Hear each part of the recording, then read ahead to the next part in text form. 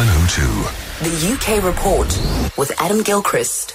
It is a very good morning to you, Adam Gilchrist, and we start with a bizarre story this morning, that of the Prime Minister's trousers. Good morning, Africa. Yes, I'm not making this up, I promise you. And in our strange political world of what's going on with the president-elect and Brexit and your president, and I mean, you name it, there's a lot. But no, it's the Prime Minister's trousers that are making the headlines here.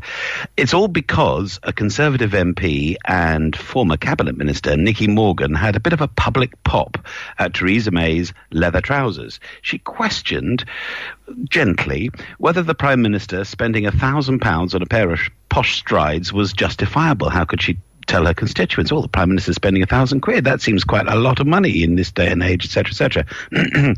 But back came the Downing Street Chief of Staff. Boy, did they take this seriously. So Nicky Morgan has found herself banned from meetings at Number 10.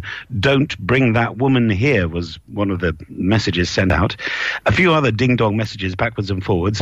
Now dubbed Trousergate, it shows a certain tension and anxiety in the cabinet, but also how blooming expensive is a pair of leather trousers. I mean, £1,000, I had no idea. I guess it's also the thing that with a prime minister, you can criticise their policies, but attacks on the slacks, no, you can't go there apparently. 18,000 rand for a pair of trousers, I tell you. You have a new drink drive warning. Yeah, we get these campaigns all the time, and some people sometimes suggest that maybe it's, a bit water off a duck's back these days. Well, it does seem to have an effect, although, sadly, 240 people were killed in alcohol-related crashes last year. In 1979, it was 1,600 people, so the message about not drinking and driving gets through. But this year, they've got a particular thing about not drinking and driving the morning after. It has been found that 1 in 5 of all motorists in the UK has hit the roads within a few hours of hitting the bottle. It doesn't necessarily automatically mean you're over the limit, but if you do the maths, as they say, you only absorb 1 unit of alcohol per hour. So if you've had a really heavy session, and particularly in Christmas party season, 8, 10 units, something like that, then that presumably takes 8 or 10 hours for the alcohol to go. Have you had that, or have you borrowed against sleep time, 1 or 2 o'clock to bed, up at 5 or 6 in the morning? Maybe some of us have done it, but if we've got booze in us, then we are breaking the law. And so that's the new campaign, and it's certainly, I would say, a timely one, shall we say. It is indeed. Now, why is it that a veteran British pilot was not able to fly to South Africa? Well, he's technically, I suppose, on his way, but he's behind everyone else. He was taking part in the Vintage Air Rally. Excuse me, Africa, I do apologise.